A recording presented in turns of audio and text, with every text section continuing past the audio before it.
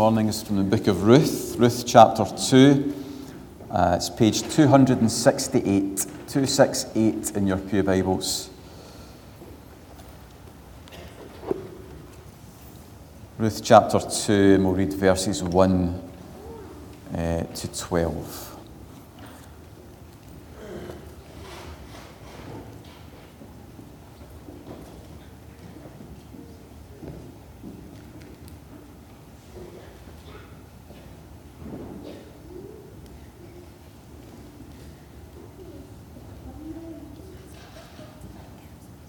Ruth chapter 2, verse 1.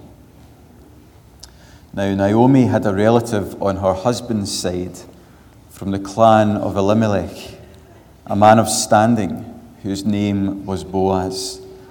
And Ruth the Moabitess said to Naomi, "Let me go to the fields and pick up the leftover grain behind anyone in whose eyes I find favor." Naomi said to her, "Go ahead, my daughter." So she went out and began to glean in the fields behind the harvesters. As it turned out, she found herself working in a field belonging to Boaz, who was from the clan of Elimelech.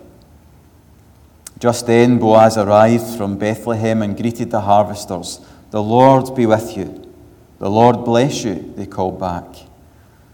Boaz asked the foreman of his harvesters, "Whose young woman is that?" The foreman replied, "She is the Moabitess who came from Moab with Naomi." She said, "Please let me glean and gather among the sheaves behind the harvesters." She went into the field and has worked steadily from morning till now, except for a short rest in the shelter. So Boaz said to Ruth, "My daughter, listen to me.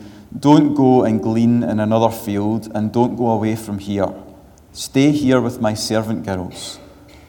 Watch the field where the men are harvesting, and follow along after the girls. I have told the men not to touch you, and whenever you are thirsty, go and get a drink from the water jars the men have filled." At this she bowed down with her face to the ground. She exclaimed, "Why have I found such favor in your eyes, that you notice me, a foreigner?" Boaz replied, "I have been told all about what you have done for your mother-in-law since the death of your husband, how you left your father and mother and your homeland and came to live with a people you did not know before. May the Lord repay you for what you have done. May you be richly rewarded by the Lord, the God of Israel, under whose wings you have come to take refuge." Amen. These look good. If anyone wants a colouring in sheet in the next 10-15 minutes, just raise your hand. Our Bible reading this morning was from the book of Ruth. I love the book of Ruth. It's short, only 4 chapters long, so you can go home and read it today if this whets your appetite. It's short and it's quite simple, but it's easy if you're just parachuting in for one message into the middle of the book to get a wee bit lost if you don't understand some of the backdrop and who's married to who and what happens. So I'm going to try and do something a wee bit difficult and give a brief kind of survey of what happened in chapter 1 before we come to chapter 2. I feel as though I should have weighed back with this American accent to say previously on Ruth. But we'll have to make do with me. So the story of Ruth, you'll have to forgive the dullness and my handwriting. But the story of Ruth starts with Elimelech and his wife Naomi. They live in Bethlehem in Judah. And they have 2 boys, Mahlon and Chilion. Now these are dark and difficult days in Judah and in Bethlehem, and there is a famine that comes over the land. So Elimelech, Naomi, Mahlon and Chilion all take the decision, in order to feed their family, to leave Bethlehem, to leave Judah, and to head out into Moab. It's only about 50 miles from Bethlehem, Moab. Just 50 miles, and yet it's a world away. Totally different culture, totally different environment, totally different food, totally different, most importantly of all, totally different gods worshipped in Moab. But they have this stark choice of staying and risking starvation or becoming refugees and leaving for Moab. So they decide to up and to leave their hometown, their home country, and to head to Moab. Whilst they are in Moab, tragedy strikes this family. Elimelech dies, and so Naomi is left with her two boys, Mahlon and Chilion.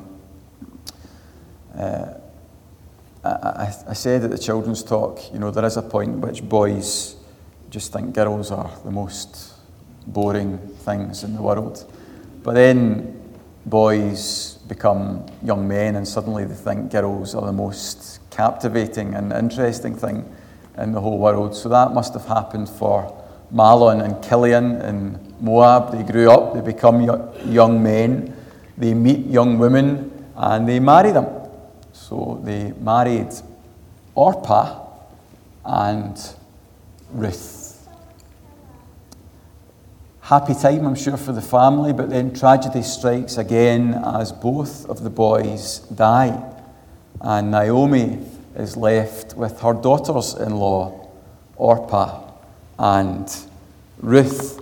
Word filters through from Bethlehem at this point into Moab that the famine has finished. The famine is over in Bethlehem. And Naomi takes the decision that she is going to head back to her homeland. She's going to go back to Bethlehem. There's food there now. Her husband is gone. Her boys have gone. It seems like the sensible decision for her to go home. And we have this striking moment of kindness. The whole story of Ruth takes place in the era of the Judges. And the Bible describes that era as a very dark era in history. Everyone did what was right in their own eyes, is how the Bible sums up the period of the Judges. And if you read the book of Judges just before Ruth, you'll see people letting God down time and time again. You'll see war, you'll see conflict, you'll see backstabbing, you'll see betrayal. A very dark period in history. And yet in the midst of that darkness, much like we saw just a few moments ago, how aptly as we were singing that song about the light shining in the darkness, the light broke in. Even in the darkness of Judges, there were rays of sunshine. And no ray shone brighter than Ruth. And actually in the whole book of Ruth, it's an amazing story because there's no baddie. When was the last time you read a story without a baddie in it? Everyone in Ruth comes out looking really good, comes out really well. Everyone shows kindness to one another.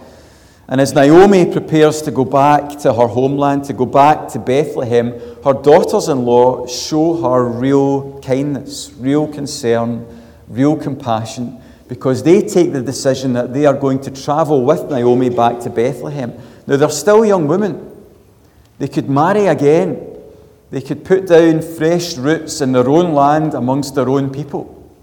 And that is by far the most sensible and the safest option. That is what would have been expected of them, to stay in their own land, to stay in their own society, to marry again, to have children, and to get on with their lives. But they love Naomi, and they are determined to show their love and their kindness to her by travelling back to Bethlehem. But Naomi loves her daughters-in-law, and she is determined to be kind to them. So she says to them, girls, don't travel with me. It'll be dangerous for you. You're young women. Put down your roots in your own land. That's the safest option. Marry men from your own people. Set up your home, set up your families, and stay here. And she prays for them. There's no better way to be kind to someone than to pray for them. She says, may the Lord grant that each of you will find rest in the home of another husband. That must have been a painful prayer for Naomi to pray. She remembers the wedding days. She remembers the marriage. But she knows that the safest option for her daughters-in-law is for them to stay and to marry again. May the Lord grant that each of you will find rest in the home of another husband. Orpah does stay. Naomi convinces her to stay in Moab. But Ruth is resolute. She is utterly determined to go with her mother-in-law wherever she goes, to look after her, to be kind to her. The most famous verse probably in the book of Ruth, verse 16 of chapter 1, where you go, I will go, and where you stay, I will stay. Your people will be my people, and your God, my God. And so they journey together back to Bethlehem. They have no jobs, they have no husbands, and this is in a society, in a culture where it is the man who provides for the family. They can't get a degree and provide for themselves. There are no benefits, there's no social security. This is a hard place to be, it's a dangerous place to be, especially for the outsider, especially for the Moabite, especially for Ruth. There is every possibility that she could be taken advantage of in her vulnerability.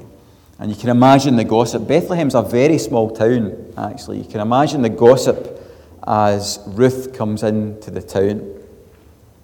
Is she just here to steal our food? We're just getting ourselves back on our feet after the famine, and in comes this outsider to rob us of our food.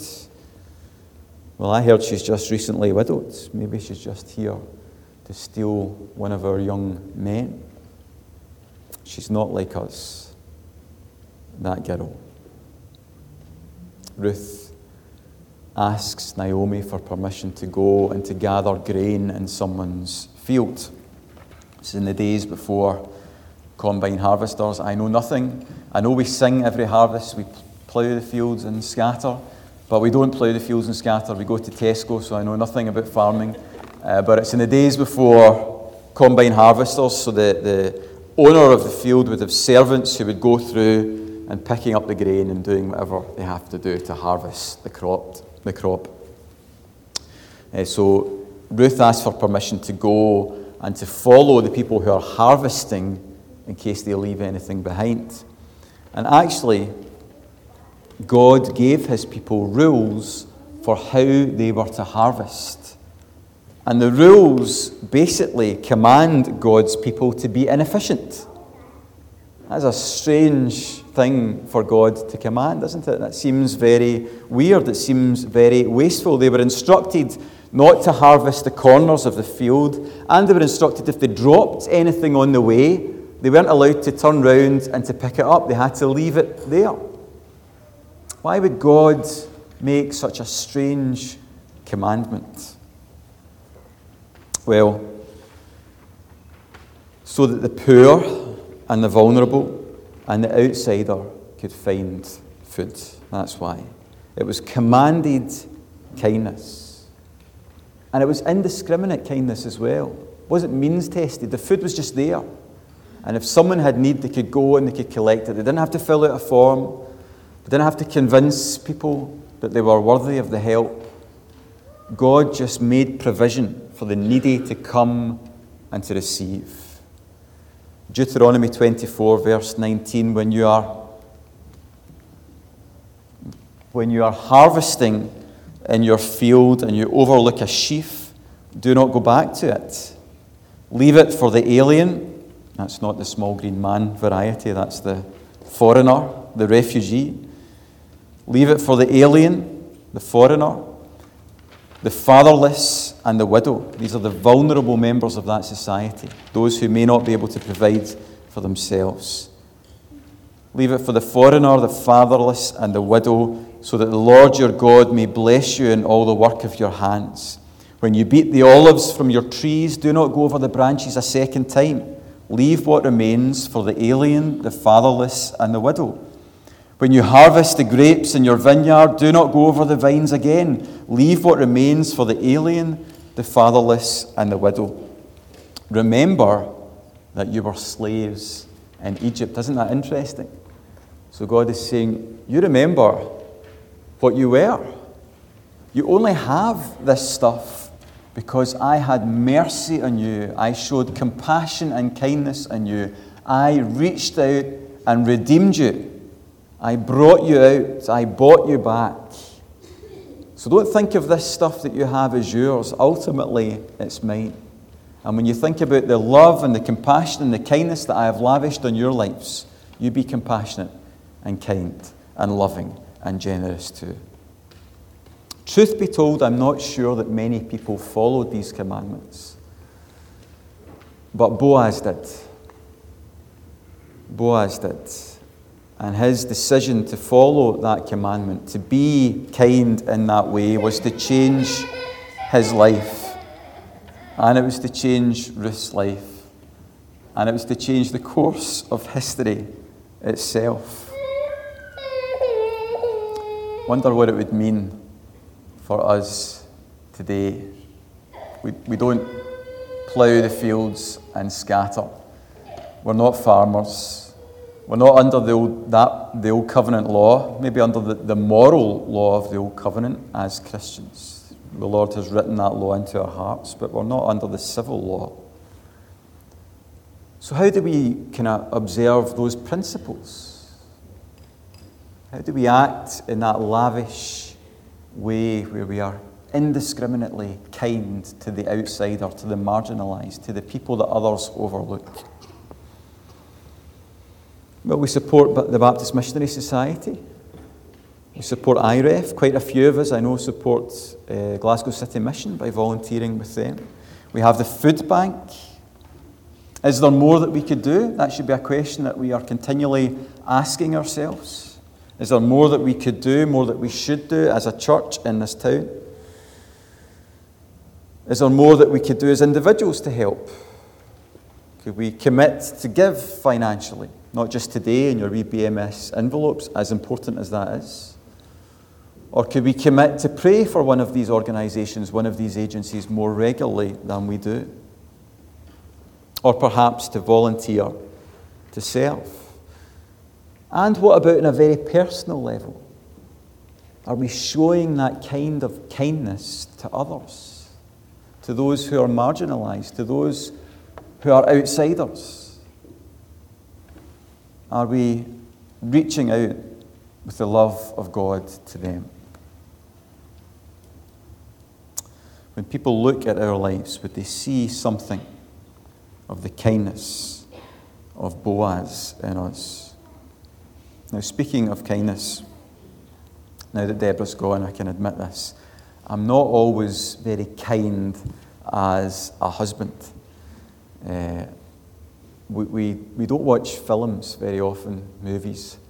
When we do, they tend to be Toy Story 1 or Toy Story 2 or Toy Story 3 or Toy Story 4 or Star Wars or something by Disney, Pixar. Very occasionally myself and Deborah will be able to watch a film by ourselves.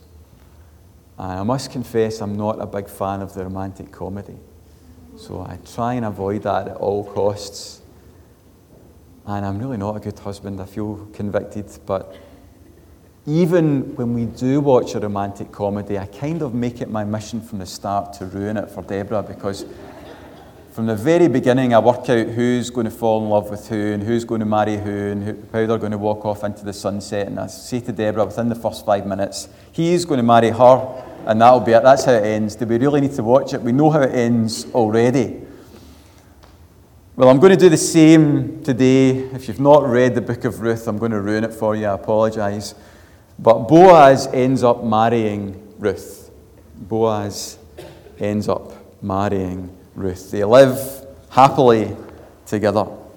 There is another Old Testament law. Again, it's kind of tucked away in those books of the Old Testament that we don't see as very exciting, but it's actually very wonderful because it speaks to us of the character of God. Another Old Testament law that allows Boaz, as a member of Ruth's family, you might say, through Elimelech, it allows him to act as a kinsman redeemer, a family redeemer. It allows him to reach out and to rescue Ruth, who is in this terrible plight. Naomi knows this, and so she has this conversation with Ruth. She says to Ruth, look, he's going to be working in the threshing floor. It's hard work. He's going to need a sleep. So what I want you to do is I want you to have a shower or a bath, put on your best dress, put on some nice perfume, go down to the threshing floor, hide away until Boaz falls asleep, and then you lie down at his feet and fall asleep there too. And Ruth follows Naomi's instructions. Chapter 3, verse 8, around midnight, Boaz suddenly woke up and turned over. He was surprised to find a woman lying at his feet! Exclamation mark. I'm sure he must have been. Who are you? He demanded. I am your servant, Ruth, she replied. Spread the corner of your covering over me, for you are my family redeemer. Isn't that a lovely phrase? Spread the corner of your covering over me, for you are my family redeemer. Place your protection over me, for you are my kinsman redeemer. Who am I? I am an outsider, and I want you to bring me in. I want you to bring me into your heart, and I want you to bring me into your home. He rescues Ruth, and he marries Ruth. He never presumed that she would want to marry him. He actually thinks that she would want a younger man. He's quite a bit older, and he says that he expected her to go for a younger man. So he doesn't presume that Ruth would want him. He doesn't take advantage of her in her vulnerability. But when Ruth makes clear how she feels about him, he welcomes her with open arms into the household, into his heart, into the family.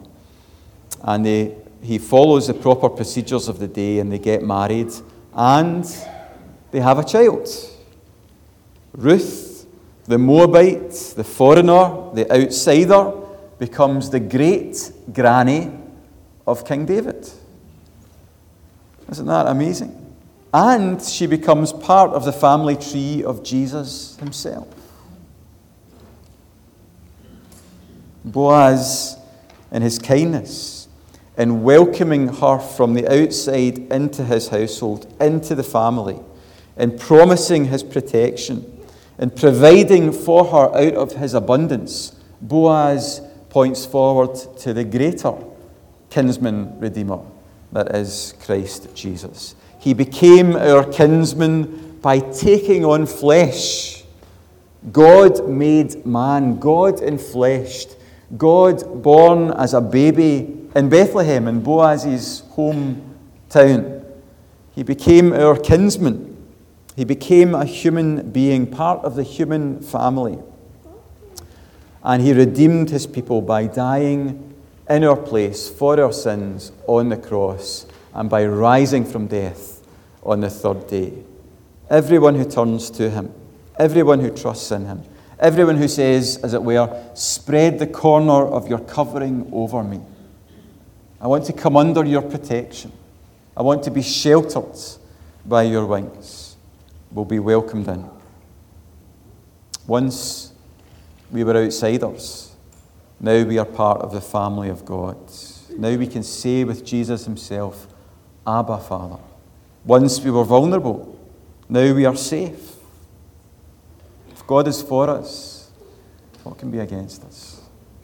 Even death itself cannot really harm us. Death is just a doorway to life in the Lord Jesus.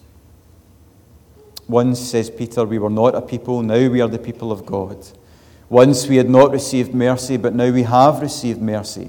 Now we are a chosen people, a royal priesthood, a holy nation, a people for God's own possession, to proclaim the virtues of him who called us out of darkness and into his marvelous light. Why? Because of the kindness of our God and because of the love of our kinsman Redeemer, Jesus Christ. We see such kindness in the story of Ruth. Boaz is kind, Naomi is kind, Orpah is kind, and of course, Ruth herself is kind. But God is the King of kindness, and we see his kindness supremely in the sending of his Son to become our kinsman redeemer. There is a Redeemer, Jesus, God's own Son, and that is the hymn that we close our time together by standing to sing.